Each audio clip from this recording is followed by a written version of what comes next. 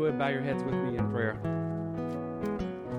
Lord, we come to you tonight, and we are grateful that we are able to worship a God who sees and knows everything about us.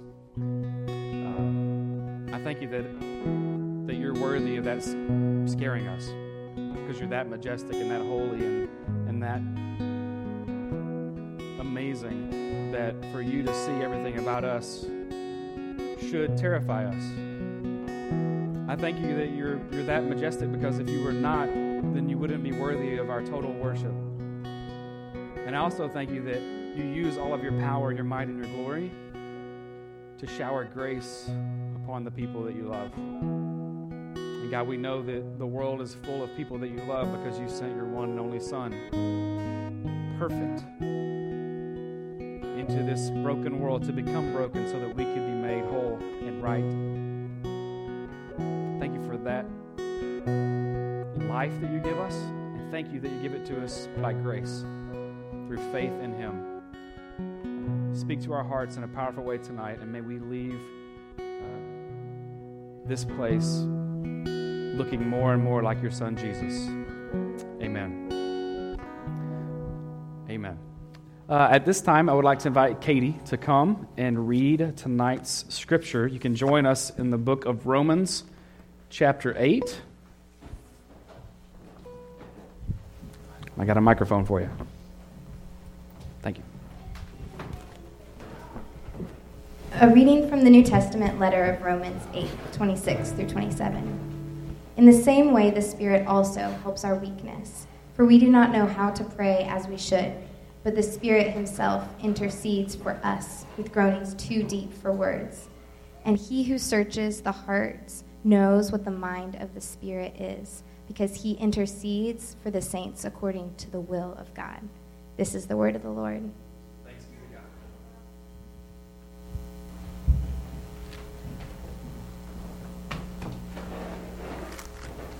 So we're continuing our sermon series called Victory. And John, would you put that first slide up, the big idea one? Yeah. And I haven't talked to Larry and others about this yet, but I may try to extend Victory sermon series past Easter, because I just really, it looks a lot like Star Wars to me.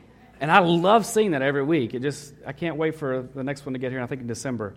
But anyway, victory has become an important topic for us to look at. And victory is a mindset that many times we don't live within. So we're really hammering on this because that's what Romans chapter 8 is hammering on as well. And tonight we're talking about our weakness is no match for God's strength. John, could you mute the keyboard? I'm getting feedback up here. And it's going to distract me, and my ADD already does. Thank you, that's perfect. Whatever you did, that's it. So tonight we're talking about our weakness is no match for God's strength. I want to tell you a story. My kids and I love playing flashlight tag. Do you know how to play that? This is a really fancy light. There we go. But flashlight tag or hide and seek is at nighttime, you go out into the darkness, and one person who's the seeker has the flashlight, and everybody else goes and hides in the darkness behind a tree or under the stairs or wherever, and you go around and you search for them. This is how you find people, right? And so it's exciting to go and do that. My kids love to do that. And so this flashlight, if you're the seeker, it's your weapon or your tool. It illuminates the darkness, because otherwise you would not be able to see anything around you. So you shine it until you find something. Well, the text that we're looking at tonight that Katie read for us is showing us that God is like the one who is seeking out the things that are hidden in the dark. It refers to God as the searcher of hearts.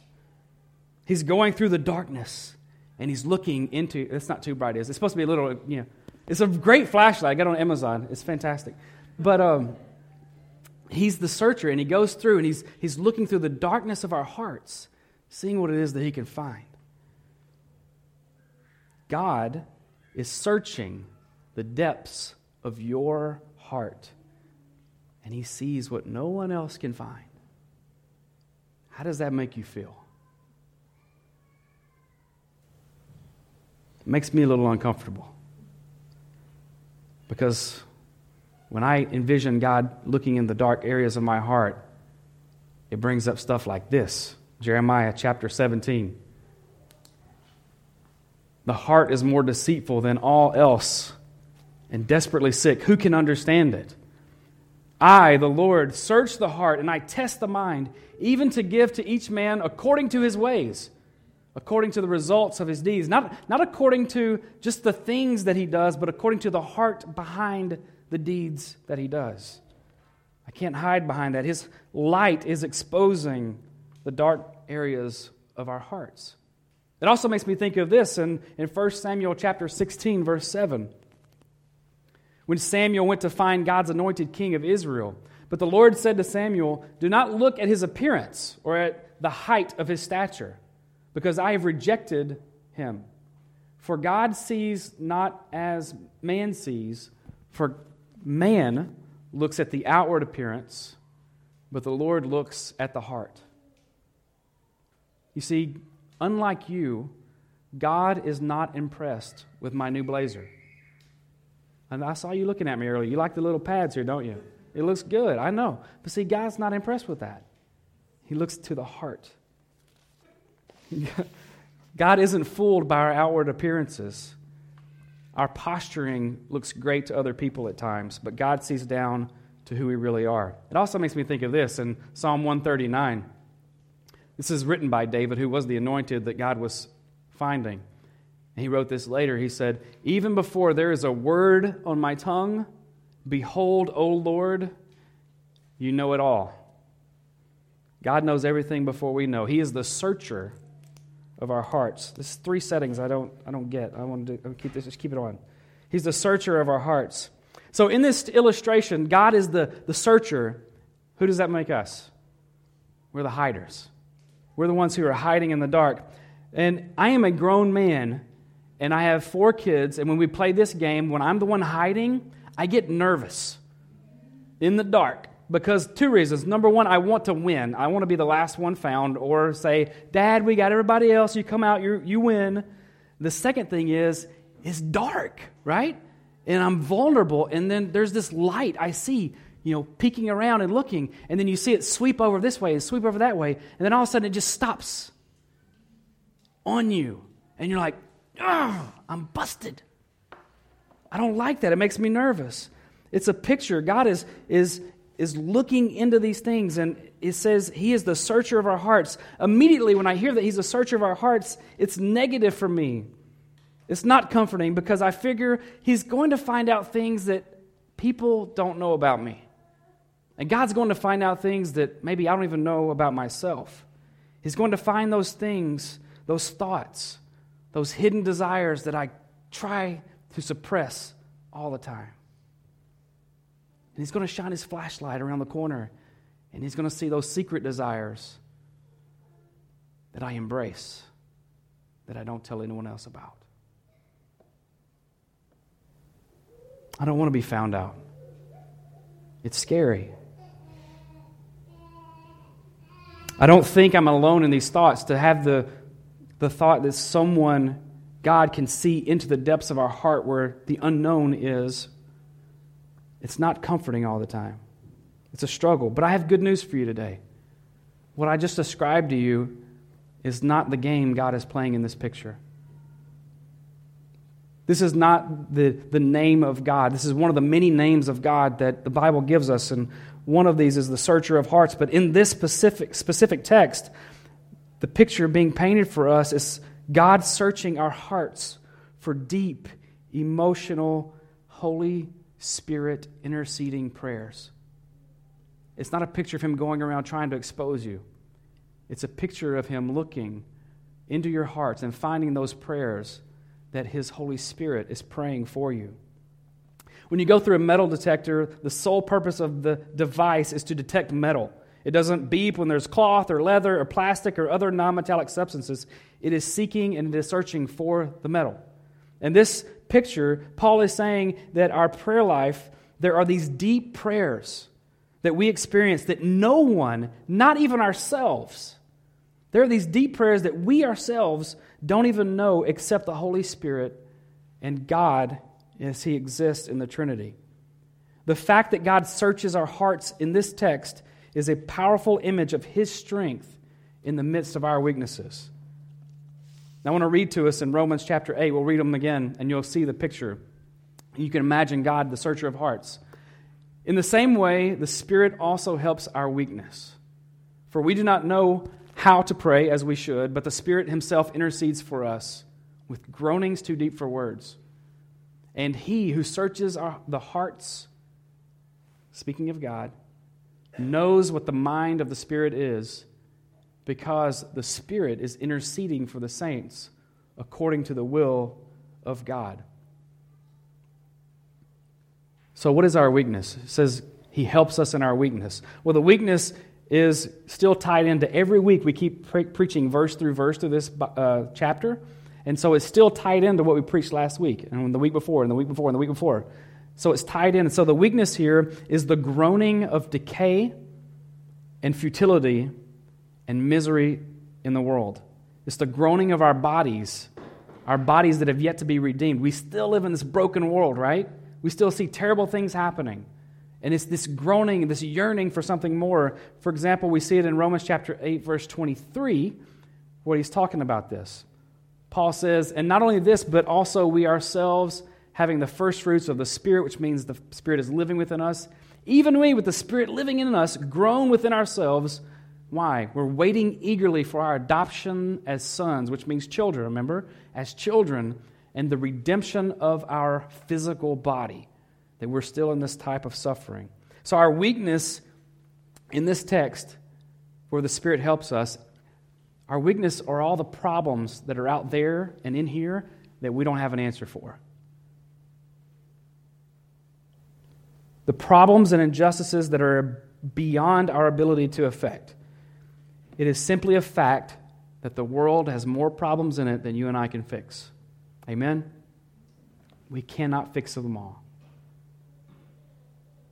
It's saying that we are part of the solution to those injustices and those things that are wrong, even though we are not going to be able to fix them all. It doesn't tell us to disengage. It tells us that we are going to enter into those burdens through prayer, and at times we're not going to be able to articulate what it is that we need to say. Because sometimes we simply don't know what to say, and sometimes we don't have a clear directive on what to do. And these are special prayers. This week I was driving home. I only had a couple of blocks to go. And there's this intersection that I have to kind of just get out into it a little bit before you can see because of the traffic parked. And so I have to ease out and ease out and ease out. Well, this week I pulled out and an SUV came flying down through here and they honked on the horn. And so I stopped. I wasn't going to go out there. I mean, I do this all the time. But anyway, they were upset. And as she drove past, she like almost pressed up against the window and was yelling at me through my glass, and really said some terrible things, even though I have no idea what she said. You know, I had the context of the growl on her face and some kind of hand gesture. I'm not sure what that meant. But it was hostile. It was, you know, sometimes people give you the finger and you're like, okay, I deserved it. But this was like really bad. And it was so tangible that it shocked me. And instead of responding like, who does she think she is? I was like, wow, she's really mad. It shocked me. And I'm like, I don't know what to do with this. And so I ended up pulling out, and I got behind her and stopped at the traffic light. And I was like, hope she doesn't get out of the car. I'm like, come back here, you know. I guess I can put it in reverse and get back, you know, leave. But I was making sure the doors were locked and everything. But I was like, I don't know what to do with this. And I couldn't fix her anger. And so this text had been, you know, resonating with me throughout the week. I didn't know what to pray for her, so I started just to pray. Like, God, she must have had something that went wrong maybe. She's probably fearful. Maybe she thought I was going to pull out there, and maybe she got her baby in the car. Maybe she got in a fight with her husband. Maybe all these things are going on in her life, and I was just kind of that last straw. And the more I started thinking about her and the hatred that I experienced from her, it turned back to me And I remember times when I've lost my temper. And I've said things I shouldn't have said to people. And I've scarred them with my words. And instead of the fruit or the evidence of God's Holy Spirit of love and peace flowing out of the pastor's mouth, hatred and vengeance consumed me.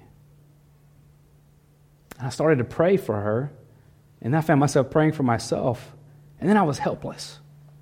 I was like, God, I don't know how to fix anger. It still bests me from time to time. I don't know what to do. And I started to pray, and I didn't have words to articulate, and I feel like this was one of those examples because it hit me that anger is such a prevailing problem in this world, and I can't fix it. I can't fix her anger. I struggle with trying to fix my own. I don't know how to solve it, so how can I help others do this? And it led me to simply inwardly groan and just say, Lord, do something. I don't know what to do. I didn't have words for it, but I was entering that space with God, acknowledging my sin, acknowledging my weakness, and just acknowledging the problems that were around me. I want to be part of the problem solving, but sometimes I'm part of the problem making. We're weak. We're fallible. No matter how good we look in our blazer. Larry asked me if I was going to give up Lent or blazers for Lent. I was like, no, that would be horrible. The world doesn't need that right now. But we're weak. We're fallible. We make mistakes, but I have good news. Our weakness is no match for God's strength. The Holy Spirit wants to pray for you. God wants to pray for you. The Holy Spirit wants to pray for you and intercede for you. In your weakness, in your inability, God wants to step in there. And see, what the devil wants to do is have you get distracted from why you're here. And he wants you to feel like you're weak and so you can't be used by God. But God is saying, nope, I'm going to use you even in your weaknesses. In fact, your weaknesses will become strengths if you allow my Holy Spirit to intervene. And so there's 3 ways. I put 2 fingers up, but I meant 3. There are 3 ways the Holy Spirit prays for us. Don't put number 1 up yet because I'm going to read them all. He's going to pray what we don't know we should even pray. He's going to give us words that we don't even know how to say. And he's always going to pray according to God's will. Now we're going to go through them slowly. Number 1, the Holy Spirit. There's 3 ways the Holy Spirit prays for us. And he prays what we don't even know that we should pray. You ever felt that way before? I don't even know what to pray in this situation. I really don't. I don't know what's right or what's wrong. I have no idea what to pray in this situation. That's good. That's a weakness, and it's okay because God's strength wants to interject. And this is what he says in Romans chapter 8, verse 26 in the first half. It says, in the same way, the Spirit, the Holy Spirit, also helps our weakness. For we do not know how to pray as we should. Our weakness leads us to not always know what we should pray. We just don't know. When it comes to sickness, should we pray for healing and comfort? Should we pray for strength to endure? When it comes to work, should we pray for a new job or for a promotion or a new career altogether? When it comes to world politics, should we pray? Well, we'll just skip that one. When it comes to injustices, should we pray for people to stop injustices miraculously? Or should we pray for strength to enter into those battlefields ourselves? Which one should I get involved with? Because there's tons of them. I'm not saying that we don't have some clear directions on what we should pray within these topics, because we can always find something within them that we could pray for that we know agrees with the Word of God. But there are complicated issues in our lives and in our world that we don't know what is best for us to pray. It bothers me when so many of us feel like we have to know the answer to everything. It really bothers me when I feel like, and I struggle with this too, that we have to be right on everything. You don't have to know everything. We're called to know Christ and to grow in that knowledge of Him. We don't have to know. The weight of the world is not on your shoulders. Receive this. The weight of the world is not on your shoulders. I needed to hear that myself. Our weakness is limited in our knowledge. We don't know everything, but our limited knowledge is no match for God knowing everything. The Spirit of God will intercede for us if we acknowledge that we need Him to pray for us, because we don't know what is best. We don't always know what is best. Sometimes we do. If it lines up with the Scriptures, we know. But we live in a complex world. But when the Spirit intercedes, you're going to pray what you should, because He's going to be praying for you. So He prays for us what we should pray. Number 2, He prays the words that we don't know to say. This would frustrate John Mayer when he sings, "Say what you need to say," because sometimes we don't know what we should say. I didn't think that one through all the way, but I think you get my point. We sometimes know the problem, so we know what we should pray, right? But we don't know the words to say. We just don't have them. But I have good news. Good news. Words are not necessary for you to have a powerful prayer life and have victorious prayers. The same verse in verse 26, the second half of it is this. So we don't know what we should pray, but the Spirit Himself intercedes for us with groanings too deep for words. So the Spirit intercedes for us sometimes with these groanings that aren't even words. They're too deep. They're too powerful. The Spirit of God knows God because He is God. And the Spirit of God lives within us. So His prayer can be so powerful, so big, that our words cannot, could not, will not express what is being communicated.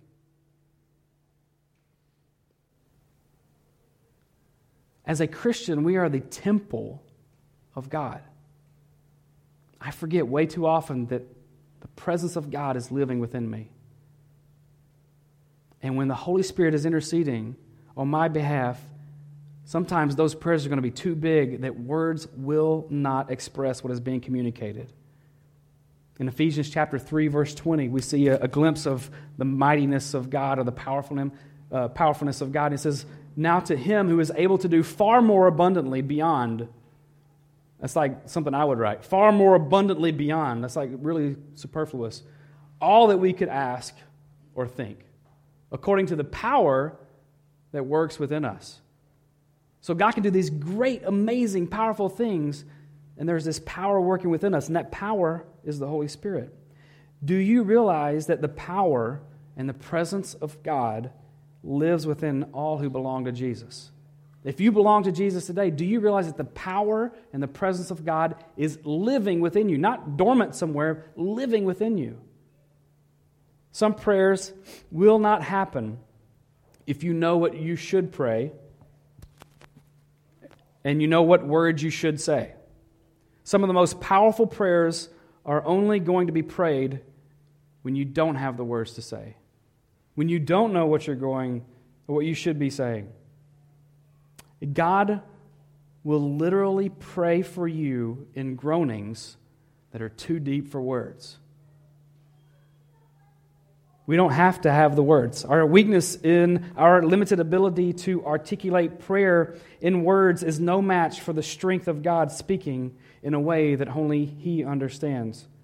So praying prayers by the Spirit of God doesn't need to have words in order to have victorious prayers. The third way that the Holy Spirit prays for us is this. He prays according to God's will. This is good news. Sometimes, confession, I have prayed things that are not according to God's will. I pray things that I want, things that I think are good. We see that with Peter when he told Jesus, no, you can't go to the cross. And Jesus said, "Get behind me, Satan." He wasn't literally Satan, but he's saying you're doing the work of him because what you want is not God's will. And then Romans chapter 8, verse 27, we see according to God's will here. He says, "And He who searches the heart," speaking of God, "knows what the mind of the Holy Spirit is, because He intercedes for the saints according to" what? The will of God. These prayers are always 100. Somebody's got to laugh on that. That's good. You get it? You don't get it? Okay. 100 means good. I'll try again next week. These prayers are always on point. Is that good? Okay. I think you should go with 100. I think 100. They're 100. They're always there because they always line up with the will of God. Every time. These prayers are with the will of God. They're always on point. They never miss. They will never go unanswered. And here's why. God never tells himself no. The Spirit is praying for you according to the will of God. God will never tell himself no. Too often we're distracted and the voice of the Holy Spirit is silenced by the voices of our own ideas, the voices of our own passions, the voices of our own pursuits, the voices of those, dare I say, that we trust more than we trust God. How is your heart listening to the Holy Spirit? So, how many of you love group text messages? Not me. So, I figured out this thing a few weeks back, but if you go to the group text, and I love yours, Katie. Katie sends one out with Scripture, and I love that every morning. So, that's the only group text. I like other ones too. Anyway, but if you're part of some that you don't like, there's this great feature that you can go to, and you can click, and then on the I at the top, and then go over to, and you can click Do Not Disturb. And you know what? You won't get any more bzz, bzz, bzz, bzz every time your mom and your brother are talking about something that you have no idea or any reason to want to know what they're talking about. You can just Do Not Disturb, and then you'll get those 87 messages at once, and you can just delete them. Do not disturb. We're distracted. We are distracted people. And so what you need to do is hit Do Not Disturb on your phone from time to time, often, or just turn the thing off and then focus on the Holy Spirit. Hit Do Not Disturb on your phone and let the Lord disturb your weakness with His comforting strength and His presence. Let Him disturb you because He never leaves us disturbed and troubled. He always disturbs it, but then He puts it back in a right way. Jesus knew how to pray in the Holy Spirit. He knew what this meant to pray this way. In Luke chapter 22, verses 41 through 44, we're going to see Him in the Garden of Gethsemane. This is before the crucifixion. And Jesus, is a He there, Jesus withdrew from them, His disciples, about a stone's throw away, which for me is a long way. I can really throw. But about a stone's throw away, and He knelt down and He began to pray, saying, Father, if you are willing, remove this cup from me. Yet not my will, but yours be done. Next verse. Now an angel from heaven appeared to Jesus, strengthening Him. And being in agony, Jesus was praying very fervently, and His sweat became like drops of blood falling down upon the ground. When it says He prayed very fervently right there, after He said, Your will be done, we don't have the words recorded here. We don't know what He fervently prayed here. But what we do see is the Lord Jesus praying with this great intensity to the point that He was sweating, and it was like drops of blood falling to the ground. I see Him praying for the brokenness of the world. I see Him praying for the wars that are going on, for murder, torture, abuse of every kind,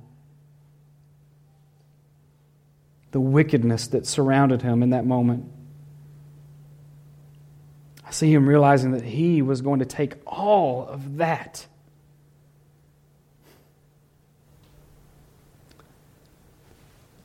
the hidden things that are in our hearts. He was going to put them on His shoulder in the form of a cross. And He was going to take them to Calvary. And He was going to finish the mission that He came here to do. See, the reason the weight of the world is not on your shoulders is because Jesus put it on His.